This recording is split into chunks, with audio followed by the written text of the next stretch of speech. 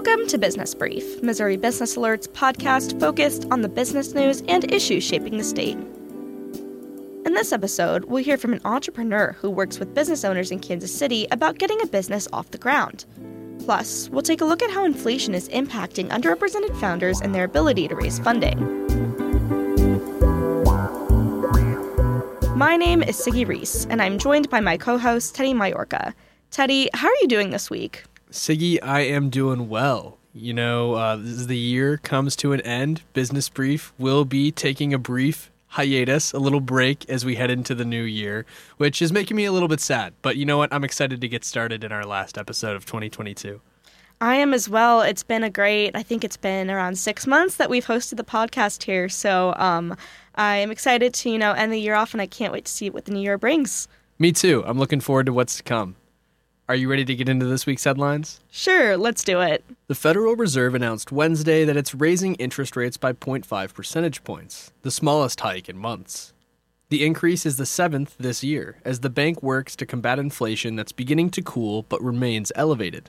A report on Tuesday showed that consumer prices rose a little over 7% in November compared to a year ago, which is a decline from the nearly 8% increase in October. Yet, it's still a far cry from the Fed's annual target rate of 2%. Which officials consider to be healthy growth in the economy. Hospitals are filling up due to what people are calling the triple-demic, or the combination of COVID, RSV, and flu outbreaks. Flu activity in Missouri was very high at the beginning of the month, according to the Centers for Disease Control and Prevention. And as of Sunday, there were nearly 900 people in Missouri hospitalized with COVID-19. Some Missouri hospitals are nearing capacity, such as St. Luke's in Kansas City. The Missouri Department of Elementary and Secondary Education voted Tuesday to recommend an increase in teacher salaries. The move would raise minimum teacher pay to $38,000, an increase from the current minimum pay of $25,000 a year. The salary increase is part of a list of priorities that lawmakers will consider during the next legislative session, and it comes as the state faces an ongoing teacher shortage. Missouri still has about $150 million in emergency housing relief assistance left to distribute. The state initially received $600 million in federal COVID-19 relief funding through a program called the State Assistance for Housing Relief Program. The program helps Missourians impacted by COVID with rent, utility, landlord, and mortgage assistance. Missouri will be accepting applications into the new year and is around 4 months away from distributing the remaining funds. Kansas City Royals officials provided more details Tuesday on the team's proposed downtown stadium. It looks like private capital will provide the bulk of the funding for the desired expansion, which includes a $1 billion stadium with a $1 billion surrounding entertainment district. At Tuesday's meeting, leaders also responded to questions from members of advocacy groups, who shared concerns about the displacement of residents and businesses and raised the need for a community benefits agreement. It's still unclear where team officials are planning for the stadium to be located.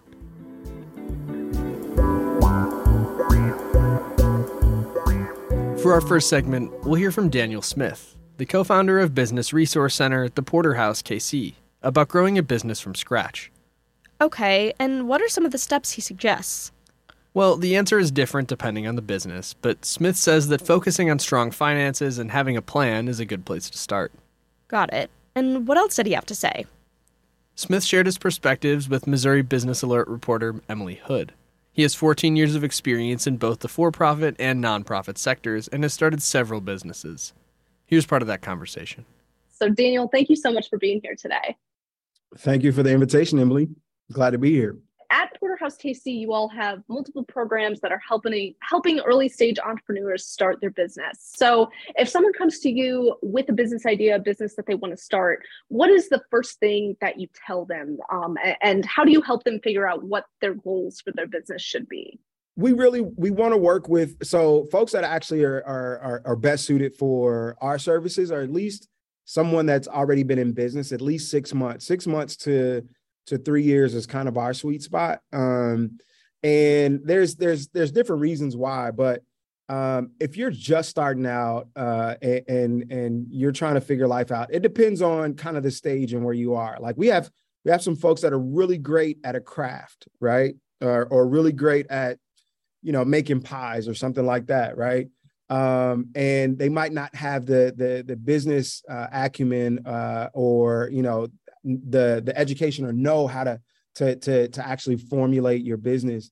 And Daniel, as somebody who has owned and operated and started many businesses, can you tell us a bit about how you put together your business plan and maybe some common mistakes that you see when people are putting together a business plan? From my perspective, bankers are looking for your financials, right? They want to know that this is something that's viable, right? And this is something that you can pay, you're going to be able to pay that loan back. They want to make sure that that's possible. Now, I don't know if a banker is going to be as concerned with your mission statement or as concerned with I mean, they might be concerned with your market analysis a little bit, but they're not going to dive like, 5-10 years into your market analysis and things like that. So business plans are a little different nowadays. It's still good to have a business plan, but it's even better to make sure that those financials are Trump tight and secure. I want to expand a little bit more on financing, since this is such an important part of building a business. And through your work at Porterhouse KC, what are some things that you have found that underrepresented founders in particular have to overcome when looking for financing for your business? There's a lack of there's a culture difference, and there's a lack of understanding that creates more barriers than anything. Obviously, there's a ton of other barriers that are out there. Previous policies that are in place. I mean, there's bank policies that prevent these opportunities. I mean, there's a lot of different things out there, but I feel like creating, when I say this word, this is my new word for the rest of the year, is level setting, right? Like creating a space that entrepreneurs and financiers, be it bankers, investors, whatever the case may be, can get to and come to a common ground and common understanding about what we're actually trying to accomplish. I think that helps. Sure. And you mentioned when we were talking about the business plan that there are certain things when you're creating a business plan that are more important for a lender as opposed to just having a plan for yourself. Can you talk a bit about what specifically, if you're looking to get a loan or even maybe looking to get an investor, what are some of the things that they're going to be looking for in that business plan? They're going to look at longevity. They're going to, how long have you been in business? They are going to, I mean, the finances, you're not going to be able to get around that. They want to know that, like I said, that you're able to repay the loans that you're receiving. And the same thing with investors. They want to see outlooks. They want to see what the future looks like in this type of business. What do you think? We've touched on so many different aspects of getting a business started here. What do you think is the most common challenge that the entrepreneurs you work with face? Fear, lack of confidence. That's it. We got some of the most confident people in the world that have the worst ideas, but will stay with those ideas until the wheels fall off, right? And then we have some people that are afraid, but have some of the best ideas that but you never know because they're afraid to share them. They're afraid to jump out there and just, introduce what they're trying to do to the world. We just got to get over that fear. You got to jump. You got to jump.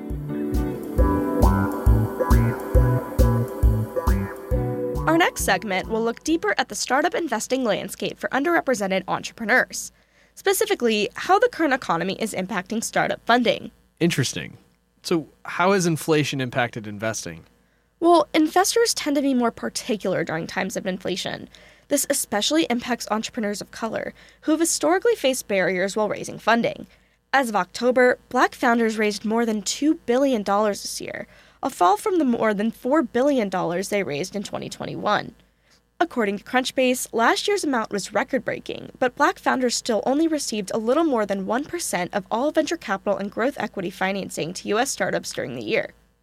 Got it. So what will the landscape look like next year?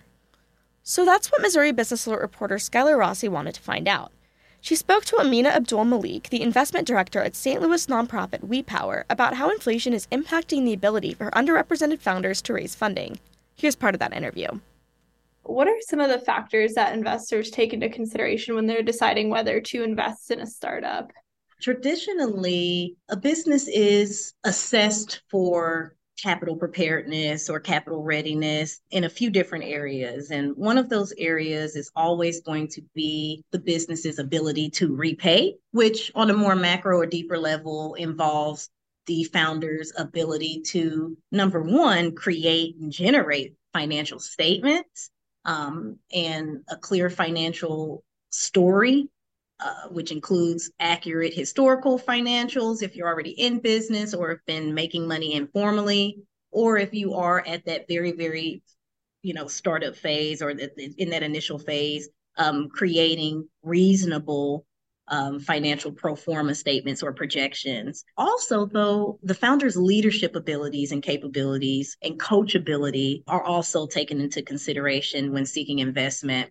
So how does high inflation and rising interest rates impact those decisions? Not only does inflation directly impact entrepreneurs' ability to access capital, it also directly impacts the prices of things that entrepreneurs need to start and grow their businesses. At that level, as prices of things like food, equipment, supplies, and prices of everything go up for the average consumer, those prices also affect business owners on a larger level and create kind of another barrier of entry, so to speak, for those business owners.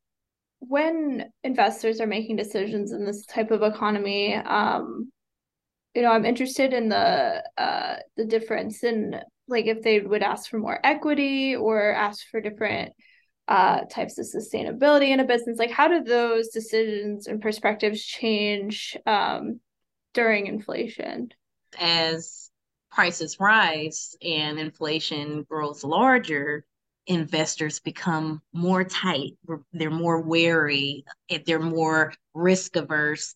And because of that, there is typically more equity that is requested. There's also a trend when inflation is occurring, and I want to say this as gently as possible, but in some cases, inflation causes investors to turn away. So they may even not look towards certain deals that they may have had more flexibility or less risk aversion to in times of no inflation. So it impacts not only the types of deals that are being made, it impacts the types of industries that investors are seeking to invest in. And like I say, I like to use the term trickle down, but it's really flowing through. The issue, it starts on a large level and affects corporations and then flows through to our small businesses and especially our underserved ones. Specifically, how does that impact underrepresented entrepreneurs who, as you're well aware, have already faced barriers to raising funding? As we've seen during the pandemic, as we are still in the pandemic at the same time as we're trying to recover from it, it's almost like flying a plane while creating it. So it's kind of where we are in this stage of the pandemic. And we know that Black-owned businesses and other underserved businesses as a whole have been forced to close more often. It's really extenuated or increased the racial wealth gap because during this time, we know underserved entrepreneurs, typically, they don't necessarily always have secure relationships with banking institutions. They also don't have as many networks of support. And so when inflation occurs, that already existing racial wealth gap gets larger because it's harder to go out and develop those relationships with those banking institutions. Underserved entrepreneurs, they're oftentimes stuck in a silo without that network of support, and inflation just causes that silo to get even smaller due to systematic reasons and lack of access, I say. Do you expect this to continue throughout next year? Like, what is I don't know what kind of timeline you could even say, but like, what is your expectations for the investment space next year? Next year, there are a lot of reports from the Federal Reserve and other government sources that are expecting inflation to fall a little bit next year. But realistically, those small changes in inflation will not have as large of an impact as the systematic barriers that have existed over hundreds of years for underserved entrepreneurs will. It is now time for us to get into our words of the week. Teddy, what's your word this week? Siggy, my last word of the year is fusion ignition. Okay, I gotta be honest, I don't know what that is. Can you tell me more about it? Absolutely. So, fusion ignition is when more energy is produced in a nuclear fusion reaction than the amount of energy needed to produce it. Scientists announced this week that they were able to achieve fusion ignition for the first time after decades of work. Okay, that sounds like a pretty big deal. It really is. So, nuclear fusion has the potential to be a major provider of clean energy. Compared to nuclear fission, it's a much less hazardous way of providing energy. However, fusion isn't easy to harness because it requires extreme temperature and pressure conditions. Wow, and will we see this science used sometime soon?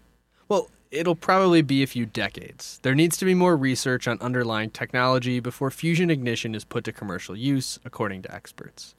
That's all I've got this week. What's your word, Siggy? This week, my word is holiday parties. Got it. Very festive. So, do you mean any kind of holiday party, or are we looking at something more specific here? So I'm talking about workplace holiday parties. As COVID restrictions have loosened in the past year, some companies are bringing back the classic in-person holiday celebration. More than half of U.S. companies are planning to hold in-person holiday parties for employees this year, according to hiring firm Challenger Gray and Christmas. Interesting. So how does this compare to life during the height of the pandemic? Well, last year, 26% of U.S. companies held in-person holiday parties. And in 2020, 5% of companies did so. So this is a big increase. Got it. And what about before the pandemic? Are holiday parties back to that level yet? Not quite. In 2019, around 75% of companies held in-person celebrations, so the impacts of the pandemic are still pretty evident. For a closing thought, here's Amina Abdul-Malik again on her advice for founders who are looking to raise capital during an inflationary environment.